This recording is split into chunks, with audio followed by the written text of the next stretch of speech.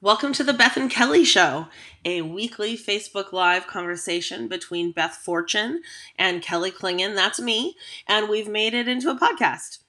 Beth Fortune currently serves as Education Director at Wintergrass, the National American String Teachers Association Board, and Chair of the National Council for Orchestral Education. I currently serve as Education Director at Jazz Ed, the Washington President at Jazz Education Network, and Jazz Curriculum Officer for Washington Music Educators Association. We have a platform and we really want to leverage it for positive change. Please hit us up. Let's have a conversation and let's move our practice as music educators forward.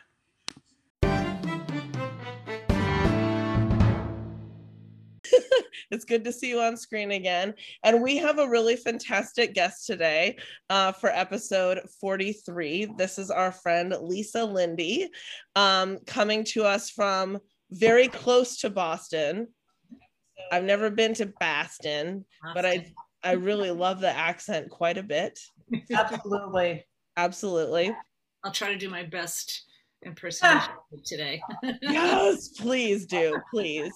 And Lisa is a hero of mine because she, well, I mean, obviously just because she's a great music teacher and we care about a lot of the same things, but also because she has done the one thing that I really want to do that I haven't done yet.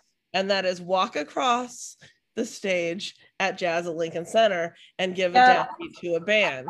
Yeah. I didn't get to do it last year because of COVID, and it really sucks, dude. And I haven't So we're gonna have to do it the same year together. Oh my God, I would die. How awesome would that be? That'd be amazing. I'd like to know about that experience and maybe just a general intro of yourself to our peeps here. Yeah. Go ahead. Oh man, I don't even know what to say. So this is my maybe almost there. I started teaching in 1992, so this might be almost my 30th year of teaching. And so, yeah, I've been in Newton my 23rd, I think, or 24th year in Newton. And the year I got accepted to EE, it was my 20th year teaching there. I had submitted to EE every year for 20 years. Yo tambien. Wow. So don't give up. You know what I'm saying? So, and at that school, I teach symphonic band, wind ensemble, jazz ensemble, lab jazz ensemble, improv, jazz improv sections. We've been also trying to run this dream of mine, if we could just get the staffing to run it, is chamber music. You know, because if we're running jazz improv groups, like, you know, like there's other literature out there too for smaller groups. So yeah, those classes tend to be smaller. And when I was starting the jazz program, they kept letting me run small classes to grow them. And then once I had a pretty full schedule, they weren't as flexible. And I said, no, but we could do these chamber things. And, you know, it's 6 kids one year, and then it's like 11, and then it's 15. And then but you've got to give it a few years. So I haven't gotten that to happen, unfortunately, but that's on my to-do list. Those administrative things, they always get in the way. That's right. And we'll see how that goes with COVID. I feel like a lot of us, we're just like, what's going to happen with music when we're done with this? And, you know, taxes aren't really paying for what we need to, and we're making up the deficits that we spent on our HVAC, right? Oh my God. And the kids who had 4th grade band, we started in 4th grade here in Massachusetts. That's too. And, you know, they try to do it through Zoom here. So, yes, same. Yeah. So they'll be coming in as 6th graders, with really never having played in a room with other kids. And that's if they come in, Kelly. Right. You know, because teachers are in that phase right now where registrars and counselors are sending us those registration lists, and we're like, you know, I think across the board, I think all of us are bracing a little bit for kids that aren't going to cross over into middle or high school because they couldn't, whatever was happening in the lower level was not enough to retain their interest enough to get them to sign up. And then, you know, unfortunately, we're probably going to be losing kids who are already registered, you know, students in our programs. And I mean, I know it's that time of year, and it's always a crappy time. Right. It's always that moment when you're like, okay, time to be a salesperson. Yeah, but then, you know, you look and you're like, oh God, I just hate that moment in time when I like look at the list and blankety blank isn't on there. Yeah. I wonder right now too, with the different populations of students and families that I've had that have experienced this in a different way, you know, different comfort zones, different family situations. Just the idea as someone who teaches wind instruments that like, I wonder if I'm going to lose some families because they just now don't think kind of safe thing in general. Yeah, that's a thing too. I probably should have added that to the conversation, but yeah. Yeah. Well, I mean, there are maybe some things we can do. I feel out of the loop these days because I'm not working in the public schools anymore, but it seems like the, you know, the community building and the emotional healing that can happen in a music class would be really vital for schools to grab a hold of. And that and I would think that administrators would be helping music teachers come up with really creative ways to just have maybe some electives for not like kids who haven't started an instrument yet that aren't necessarily ensembles, or like, let's just try and get as many kids into our programs as we can. And maybe that means we have to do some stuff we haven't done before. Right. I mean, I hope. No, I agree. And, you know, it's also kind of the concept of, you know, teach who comes through the door. And, you know, it could be that, and this kind of dovetails a little bit into some of the other topics we wanted to talk about today, but could be that, you know, the definition of what is a level changes a bit as we move into this next iteration of education. Maybe, you know, a grade level 2 is now high school level for a while. Maybe. Yeah. Maybe. And really, what's wrong with that anyway? Right. And maybe we aren't able to, at this point, put together a Brahms symphony or even, you know, unadulterated Ellington charts, or, you know, if you will, what if the definition changes, you know? I'm for it.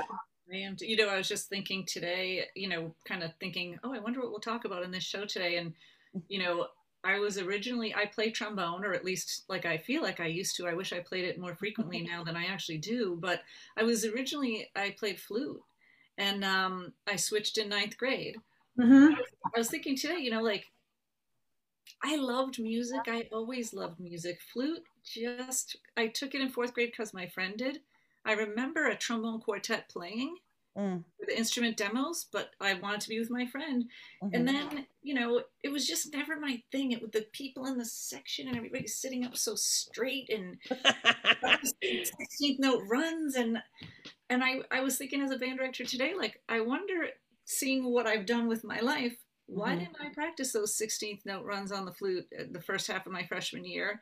You know, and thinking, like, what does that mean to the kid that, like, we make that like such an issue that we take away their enjoyment of music, because music is more than virtuosity, right? Do you have to be virtuosic on your instrument to experience a deep level and connection through music? So I don't know, I was thinking about that today, and I like, kind of to what Beth is saying, it's this idea that, you know what, we can still find great music and do great things.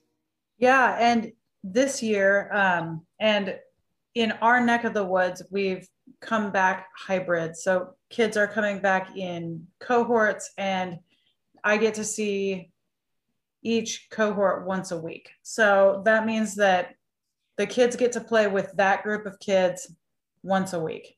And I have just placed value on simply the act of playing music together, because I think everything else doesn't matter.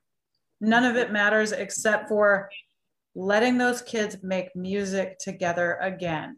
And I don't care about, like right now, I'm not harping kids on accuracy. I have pretty much stopped the act of playing tests for this last quarter, because I just want to play music with kids and like repairing their isolation, like repairing, they've been alone for so long, and repairing that and letting them listen to each other again and feel the joy of making music in that same space together. That is to me what I am doing right now. Well, and you know, you're reminding me, we started out in Newton fully remote at the beginning in September. Our district had opted to do hybrid, but the high schools didn't have enough staffing to do hybrid. And so 2 weeks before school started, they said, never mind, high schools are remote. And so like, as a music teacher, I'm like, no, you know, and so I went and I said, listen, hey, administration, can we do some outdoor rehearsals to bring anybody that wants to come on campus can. I'll run a Zoom kind of thing from the side here. And I just threw music at them. I just threw as much. I didn't fix anything. And I thought, I have no idea what I'm doing, but I'm imagining we'll eventually it'll get too cold and we'll be on the Zoom. And then I can talk to them about specifics, maybe as individuals. But right now it was just like lots of music, hear each other play, each other. And that's what I mean. And it worked, I guess. Like, I almost want to say, I guess maybe that was not a bad plan, because we submitted this piece to essentially Ellington that I had thrown out to them in some of those like 15 or 20 tunes that we started in September with my jazz band. And then, you know, we kind of put it away at one point. We pulled it back out to record, and they got somewhere, right? You know, right. So yeah, I think that is just experience the emotions, right? Connect to each other. Well, Jazz Ed was thinking about doing a submission, and then the rules were changed that basically didn't allow for us I saw that to submit. So I had been rehearsing kids in preparation, and then we were like womp womp. So they were still, you know, owed some contact hours, and so I just surveyed the kids, like, you know, who do you want to work with? We'll do some clinics or something. And so the 40 kids, their top choice was Ingrid Jensen. So Ingrid Jensen came and did a clinic over Zoom with my 2 Ellington ensembles this last Sunday. And I had already planned to turn my camera off because I wanted it to really feel like it was for the kids. But I was glad to have my camera off, because I seriously was right here in this spot sobbing for 2 hours, just, you know, like, because, and for a lot of reasons. One, just like I miss the kids, obviously. But it was, I mean, how many thousands of clinics have we been a part of with our students, right? Just like, I can't, just so many. This was hands down, not even, there was no comparison, the best clinic I have ever attended. It would be like numbers 1 through 100. Like, it beat out that others. Like, it's so ridiculously better. And I was just sitting there like, why is this better? Trying to figure out what was better. First of all, 1, there was no name dropping. There was no, like, who are you listening to try and sound like? There was none of that. 2, there was no, like, you don't know that album, that kind of shaming. None of that. It went like this. hey, I'm Ingrid, I play the trumpet. She played a little bit. Tell me about yourselves, and went around and asked each of the kids like where they went to school and then she asked, what song are you checking out right now? What like a really nice way to call kids in. And she didn't care what genre. And this idea, and this is how we spent 2 hours, this idea of acting with curiosity. This is a song that you're checking out. How many versions of that song can you check out? What are the parts that you like best? What can you add of yourself to that? And the whole theme was like, the best part is playing music with other people. That's the best part, but it requires you to be yourself. And this idea of trying to sound like anyone else is like preposterous. And it was so really hilarious to me. And I asked her this at the end because we had about 15 minutes and the kids didn't have any burning questions. And I was like, so Ingrid, this is like hilarious because this group of kids here make a recording to sound as close to Ellington as possible to try and get into a competition. And these are two concepts that we have spent the last 2 hours not doing. It's clearly not in your value system. It's not really in mine either. You know, like, how did we get to this place, right? How did we get here? And she was like, you know, I think if Ellington knew that this festival was happening, he would be really upset. He would want to hear new music, you know, new music that was being composed. And I used to hang with guys who played in that band, and I think they would be upset that someone else was playing Snooki's part or someone else, you know what I mean? Like, that was not the concept. So while the idea of learning these songs, these melodies, this interpretation is very important, the idea of duplication plus competition was like, anyway, there was no real summary. We were just all of us sitting there like, whoa. We just all had the best 2 hours of a year. And all of the kids were like, this is the best clinic ever. Everyone was so inspired. This group of kids who that is not normally in their value system were so inspired. I just am still left. How did we get here and where do we go next? Well, because here's the thing too, Ellington wrote for individuals. Exactly. And when that individual left, he wrote in a different way. And so we're trying, that's a great concept, isn't it? Yes, of course it is. Beautiful. But you're right. Okay, I'm going to be thinking about this for the rest of the year now that you say that. Because like, if we're really teaching Ellington's music, then we've got to say, well, yes, you need to know what this player sounded like and it was this part. But if the goal is to be you, then how do we take it to that level?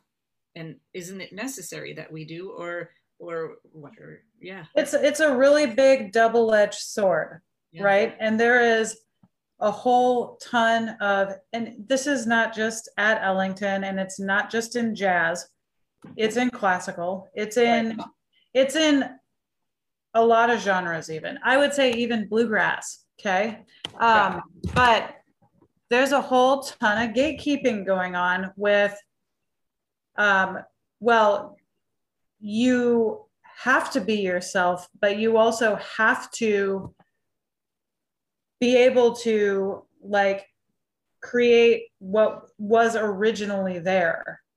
And where do we find, I don't know. I mean, because presumably our students come to us not being experts in whatever style or composer's work or genre or whatever. And so how do we lift up them being themselves while teaching them these specific ways of playing a certain style or a certain composer's work or a certain genre or era or whatever, and should we be teaching this genre or era or whatever? Or should we be always going off book? Or, I mean, there's all kinds of extremes here. Right. But students lose their voice. They don't have their own voice represented. Well, Ingrid's way of talking was, it lifted us all up so much, because this idea of, you're learning a song. This is the song that you're learning. These are the changes. These are, here's the melody. There are infinite holes to spiral down. Yeah. When you're using the song as the starting place, and these are references, right? Like, this reference material of this version is maybe the most famous, or this reference, and sure, you can learn that reference, but the reason you're learning it is for curiosity. What was it about that interpretation that made it so popular on the top 40 chart? Or what was it? What is it about that version that makes me love it so much? And then when we act with curiosity, that we can find those things and learn those references, but that like allows us to pull it into ourselves by learning not just the reference, but like, right? Well, you're reminding me, so my master's degree is in wind ensemble conducting, Mm-hmm. right? So I studied with Frank Battisti at New England Conservatory, and his thing always was, don't you ever listen to a recording first. You study the score, because the composer is the most important. And you need to create your own interpretation if you want to be a creator. You don't want to just, and he kept calling, New England Conservatory like a factory of apprentices who went in and practiced Mahler excerpts, the same, and it's the same thing, right? It's the same thing we're talking about. But to be a creator, I mean, he was obsessed with being a creator, and I loved that about him, but it's that same idea.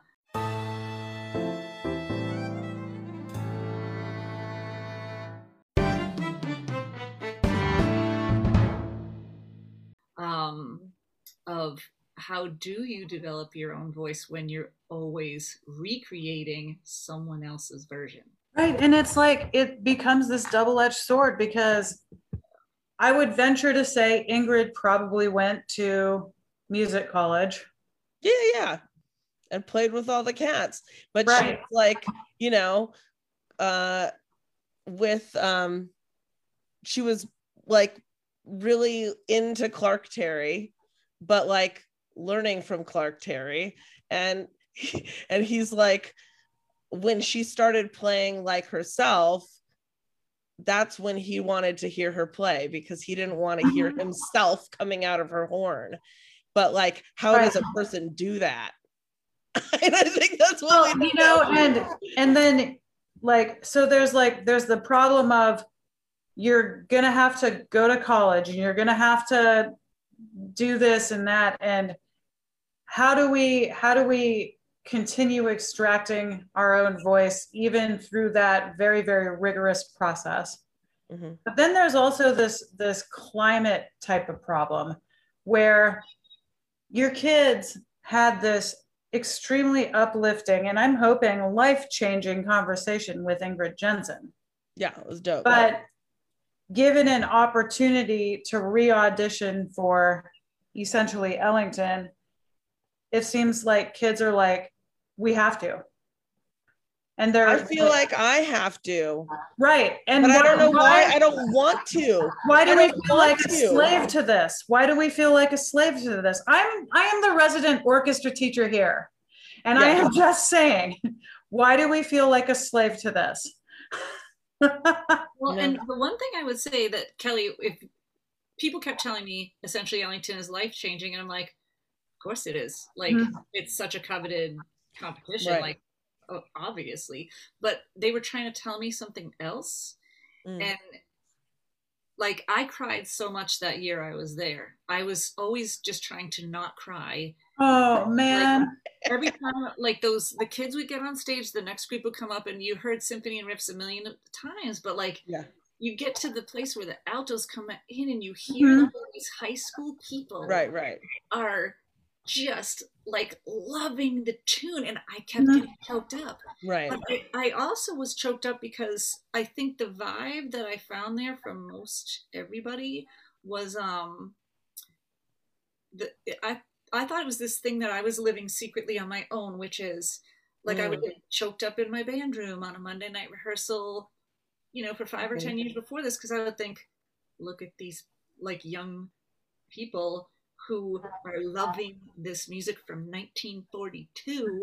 Right. Nobody listens to this. This is not like the coolest thing in the world, and they love it, and they love me, and they like hearing me talk about it. I'm like, I cannot believe, and I always would look at my students and say, the world's going to be okay if this is going to be okay happening. And so I got to essentially Ellington, and like it wasn't just me that felt that way. It was this other group of people. And so I think, you know, for the kids and to see the students cheer for each other. Right. Yes.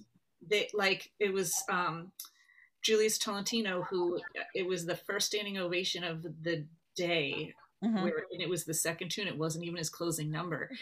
The whole place erupted, and I'm looking around like, wow. And I just, again, I think I probably started crying because I'm like finally a place where loving music and connection and everything we had to do to bring this piece to life, everybody there was celebrating it. So while like there's all these other things that we have to make sure we keep looking at, that to me, like I would love for more of my students to experience that. So I have studied this festival for many years. I've been very, very lucky to have had a seat in that auditorium many years in a row. And Kelly, you've been there. Actually, now that I'm saying this, like you went as a student, right? No, it didn't exist. It didn't exist when I was a student. Okay. So my brother.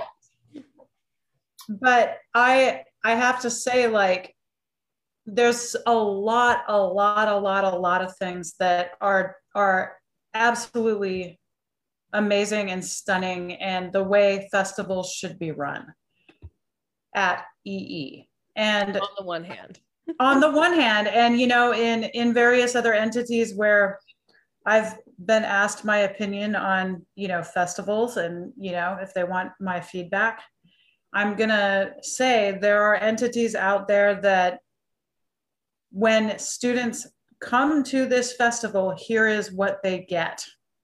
And when you take what's offered at EE and you like do a side-by-side comparison to your run-of-the-mill heritage festival, or like your run-of-the-mill, like whatever, music in the parks or whatever, oh my God. It's the gold standard. It's the gold standard. I mean, right down to the students getting a chance to go sit in the Appel room and have dinner with members of the band, you know, members of the Jazz at Lincoln Center Orchestra, jam session with, you know, whomever from the band, all of the clinics, all of the sectionals, all of the concerts, all of the like one-on-one like mentorship that happens with the members of the band. And it's just like, there is nothing that compares to it. There's absolutely nothing that compares to it. And if more entities could create and align their events to the same extremely high standards that EE has laid out, Lisa, our students would then have these opportunities more often. All of our students would have these opportunities, not just an elite jazz band. And I just wish people would listen, because I have tried so hard to get people to understand what is going on at this festival. Right.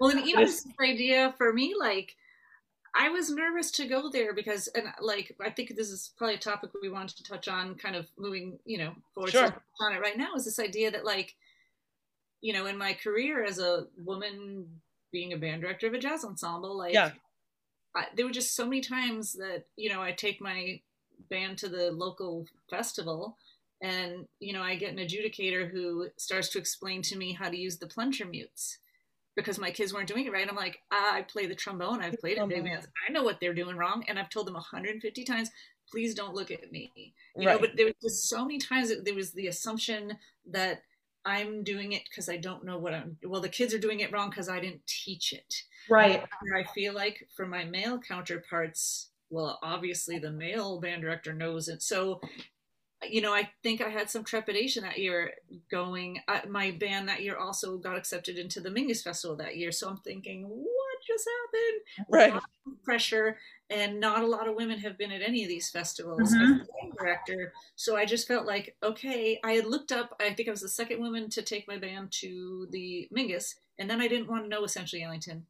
I just couldn't handle the pressure. So you're either the first or the second. And I found out later I was the second.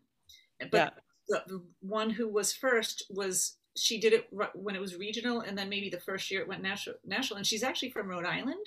So I've been trying to I can't find her name right now. And that was still an accurate number until last year when Penelope and I became 3 and 4. But I don't think it counts because we never were on the stage, which I think is the critical thing. So that's why we all have to do it together again. And it was just this, I'm trying to losing track of what I was saying, but just like kind of the pressure of being a woman, I think is what I was going to say. And just, again, like I felt very comfortable there. No one spoke to me, well, you're the woman and you really don't know what you're doing. And I don't have, and I've never had in my high school program, these like, brawny, like lead trumpet players who I have like kids, lovely trumpet players who, what I was joking with the kids today, because they're like, why don't we have trumpets like that in our school? I'm like, I've never had anybody like that. I said, I don't know if we're just more like refined, like, in a smaller way, like, it's lovely thing, but it's not like that power. So it was a small band. It didn't have a big sound. And I picked the right music that could flatter that instrumentation, but to go up against, John Curry, who was there that year, who I went to undergrad with, and he's got like, boom, just this huge great brass section. I'm like, okay, so I think all of those thoughts, I thought, well, it would be easy to kind of point a finger that maybe I'm not teaching the brass players correctly. Who knows? But I walked through that entire weekend, never felt that, and had a lot of people who have been there many, many times, just so excited to see a woman as a band director. Yes. They just couldn't believe it. And so more crying. And I have 2 sons who were there for the weekend, and my husband just kept saying, like, this is so good for them to see and hear. So great. Like what that means. Because when you're like, when you work and you're a mom and you're leaving your kids at home, and you're like, or going, for festivals on the weekend and being gone a lot. He kept trying to tell me, like, no, you're representing what a woman can be to these kids. And I'm like, yeah, I know. Some days it just doesn't feel like it's, but he was right. He was right. I would love to pick apart something you just said a little bit, because I have been spinning on it for years. And that is this idea that there might be some aesthetic preferences that are gendered. And I am very like nature versus nurture. I like to think about that a lot. I fall on the side of people are really influenced by what's around them. And I also reject the idea, like as a human, that women like pink, twirly, soft things. I'm a tomboy. That is like not a true statement, right? But at the same time, I think that what you just said about not having like this specific type of brass section sound I wonder, here's what I wonder about constantly. Is it possible that there are actually gendered, like, sound preferences, and that when you're applying to a blind audition festival like Ellington is, what would happen if all 4 judges were women? Would their aesthetic preference affect what groups got in? And I would like to advocate the following. For folks who say it doesn't matter, then why not have 4 women judge the festival, because it will not affect things.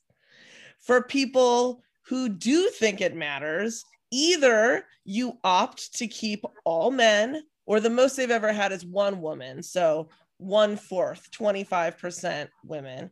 You got to at least move it to 50-50, right?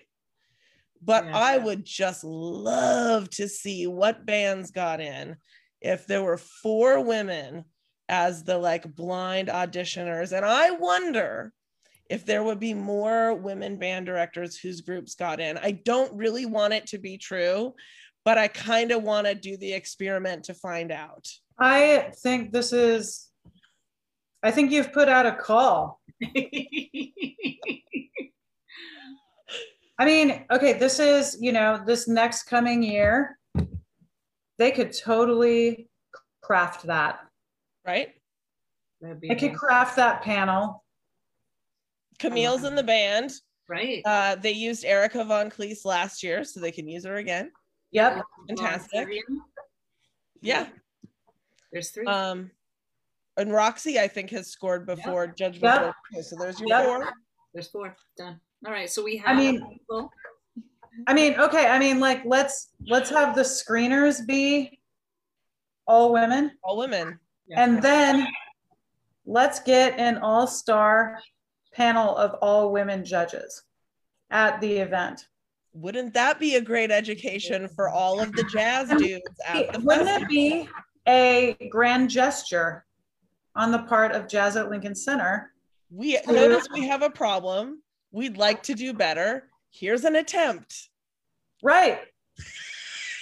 I mean, and that doesn't, like, then, affect, like, I mean, Jazz at Lincoln Center could go ahead and say, okay, we're going to pick this all girls band and put them into the competition, but that eliminates the blind characteristics of the audition process.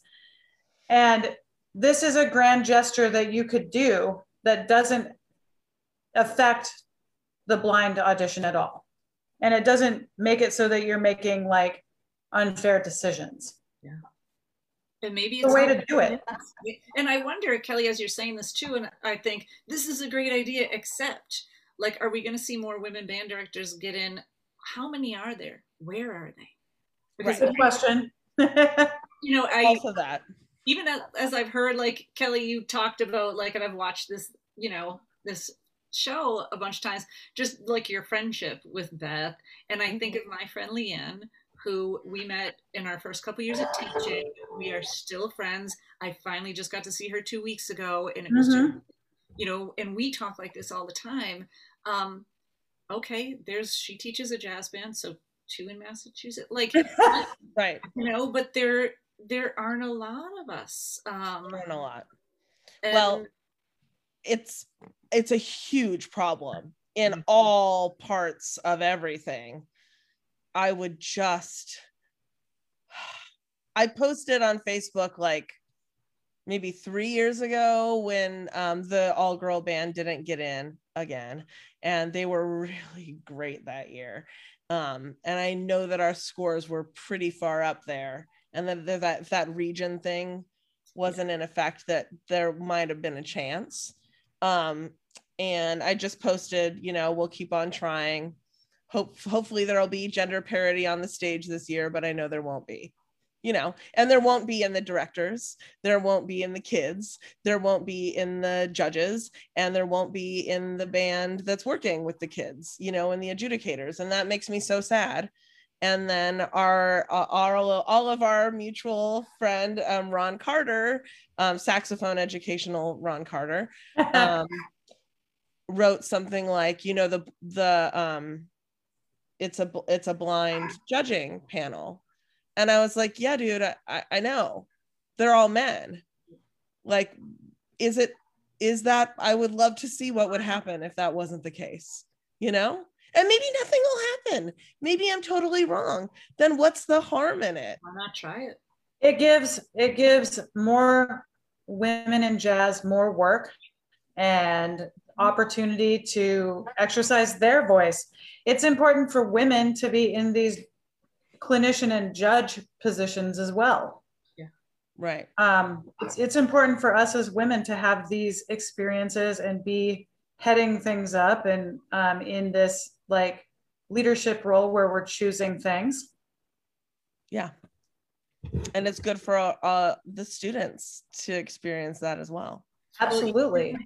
In my little area here, there was a group of band directors that were getting together every January, kind of going over their kind of EE rep. And it was, I feel like EE was somehow the name of their symposium.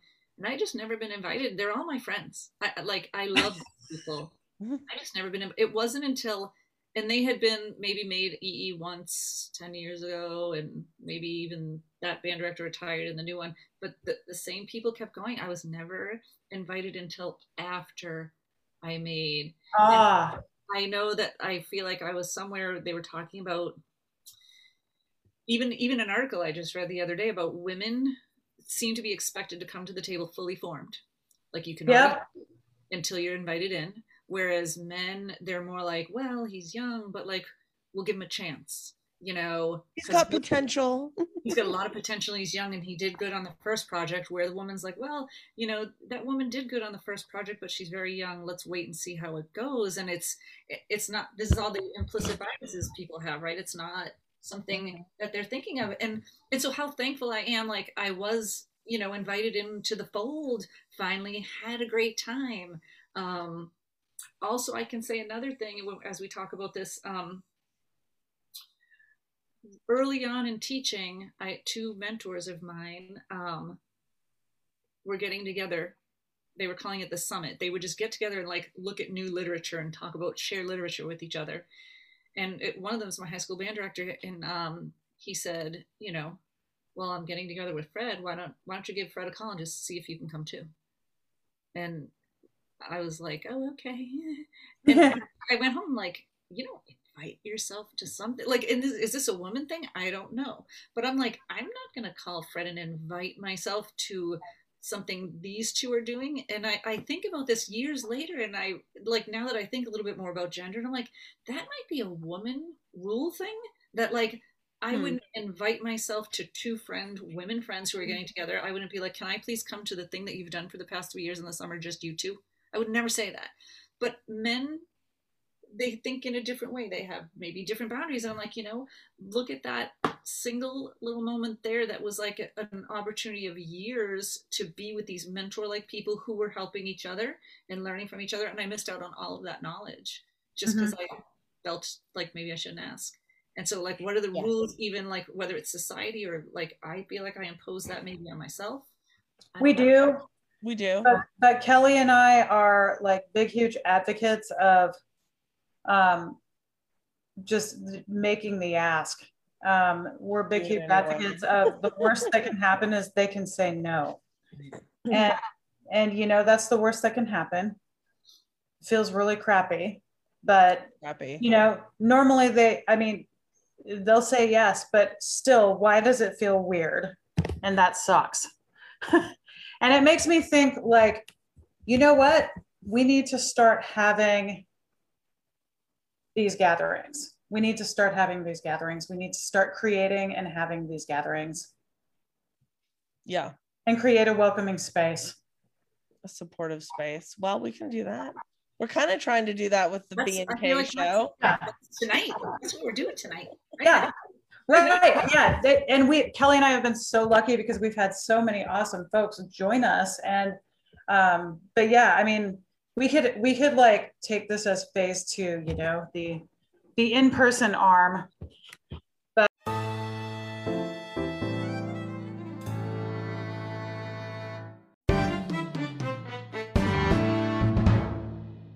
But having those gatherings where you can sit and just hash through ideas and repertoire and concepts is absolutely invaluable.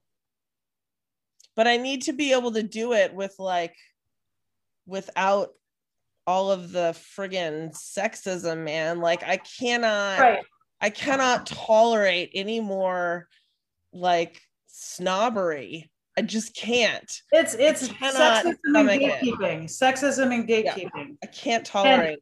And you're not invited until you've already, like, your kids have gotten into Ellington. It wasn't even on their radar to even think to invite you, that you would be interested. Yeah, dude, we all know that story too. No one cared what I had to say about anything until my kids got into a big festival. It's like, dude, I've been doing this job for 20 years. I'm not really doing it better than I did then. Maybe a little bit, but if it's the product you care about, the product hasn't changed, right? I don't know how that stamp of approval, why does that matter? I hate that it matters, and it matters to me personally. I don't think I'll feel like fully formed until I can wear that dress on that stage with my band of all girls, and that might mean that I die trying.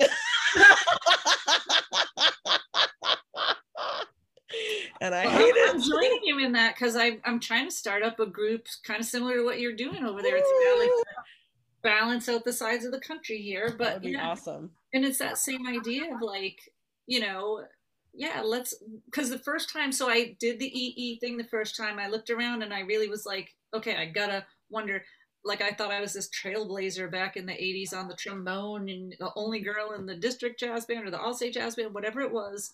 And 30 years later, I look around and the trail that I supposedly blazed must have grown over because there's no girls, like there aren't girls everywhere. So like what happened? And so I just felt like, this is kind of, I understand this, I live it.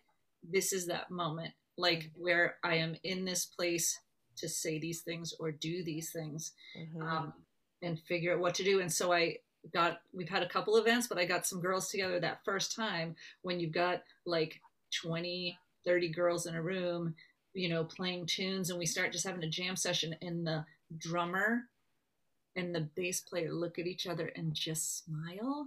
And again, like I'm like gonna start crying, just looking at that, like that's a different vibe, and that's okay. It's like that. It's another voice, and kind of getting all of those voices in there, all of the people who want to experience this. And girls who hold back so much because there's a know-it-all boy that's gonna slip on in and sit down on the drum saddle, or there's a good chance that know-it-all boy is her band director. I'm just gonna say it. Right. And they just hold back. They hold back. And I would venture to say, although I have not directed the girl band, Kelly, but I would venture to say that it takes a little while to have even the girls feel comfortable playing with each other. You probably have to build some community before. There were some things that I assumed would happen. Because I had never been in an all-female space before. Yeah. I'm a tomboy. I avoided any all-girl parties. I was not in a sorority. I don't know when else all-girl things happen, but I didn't do them.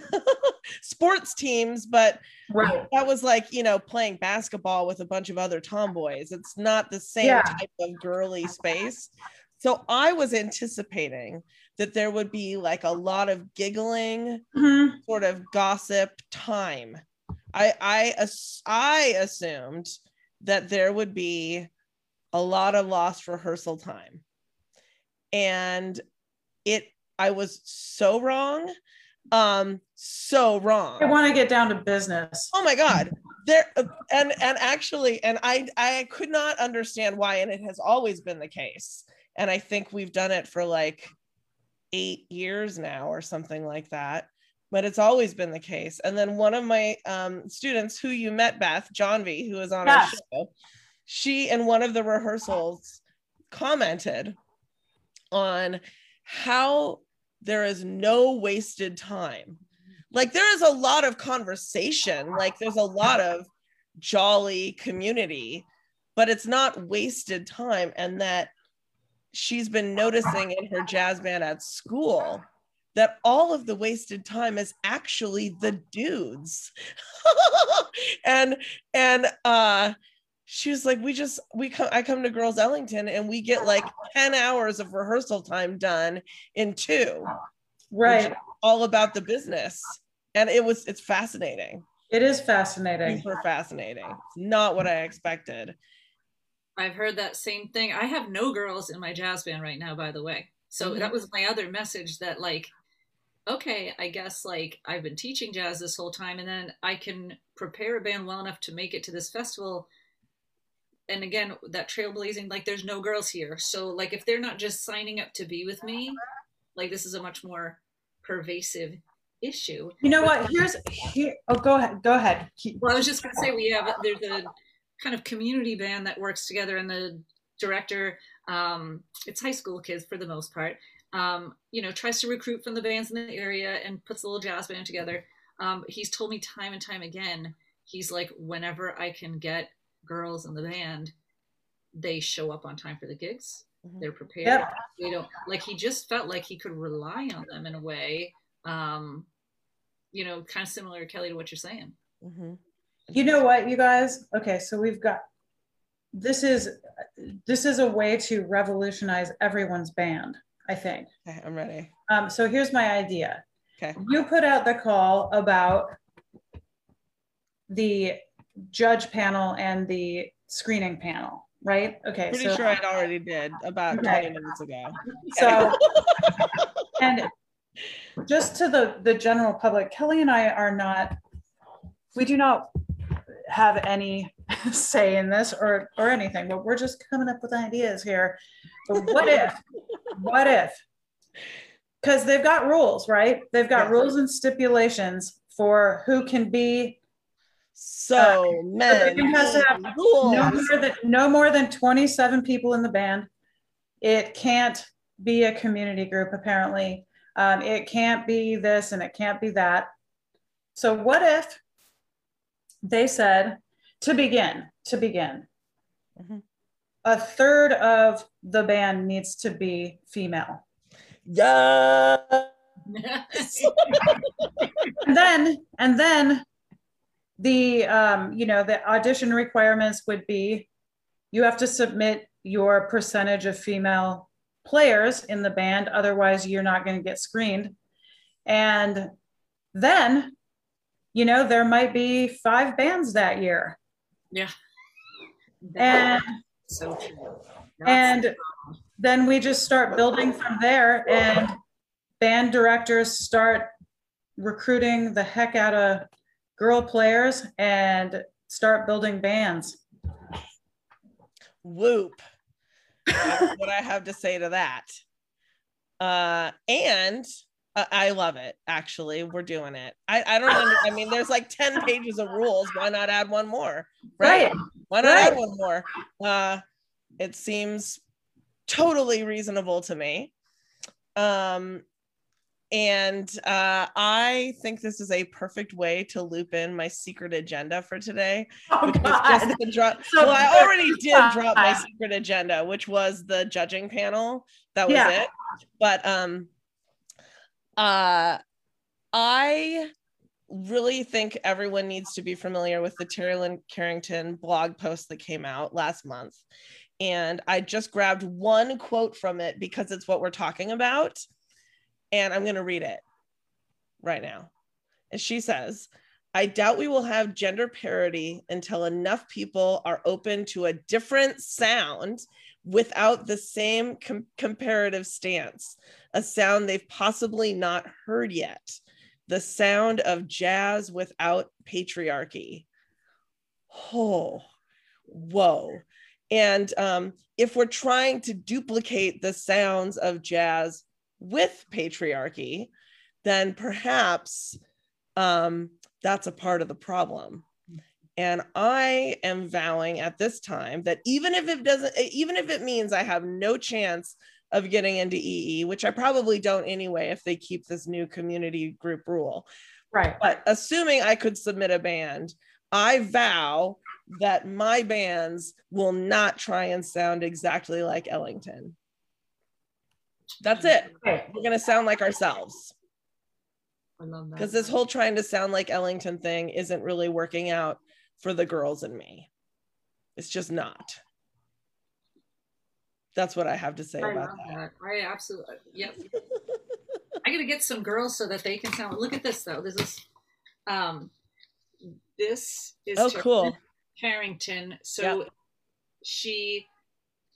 I forget what she was doing, but her story goes like she was invited to play somewhere important. She thought we'll do, a jazz stand. And she went through the real book and she couldn't find one. So there's one at Willow Wheat for me, evidently, the only one. And so she said, this is a problem. So this is free. You can get it on the website. I just went to the Berkeley Institute of Jazz and Gender Justice website. And nice. So this is a book of standards, and it's Toshiko Akiyoshi, Jerry Allen, Terry Lynn Carrington, Chris Davis, Tia Fuller, like all these, it's just all women wrote the tunes. And there's right now, there's like 10 or 12. Mary Lou Williams is in there. So just like another way to kind of represent kind of the female voice, right? And until all of our male colleagues are doing this, we're not going to quite get there. Absolutely. But until some huge entity like Jazz at Lincoln Center and the EE organization makes a sweeping grand gesture of we will only accept bands that have this percentage of female players, or other large entities like that. No one's gonna rise to those rules until the rules are laid down by the people who are in power. I'm with it. And with that, as a person with very little power, I thank you, ladies, for your time. So nice to meet you. Of your time for free, changing the face of music education from the goodness of your hearts. We should all of us be.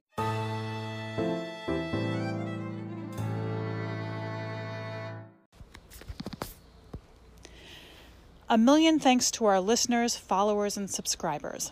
The support we receive monetarily and otherwise helps us to be able to spend time creating a quality product, and it allows us to tap into partnerships and resources to which we wouldn't normally have access. We are stoked about the journey of learning we have ahead of us, and we are delighted you've decided to join.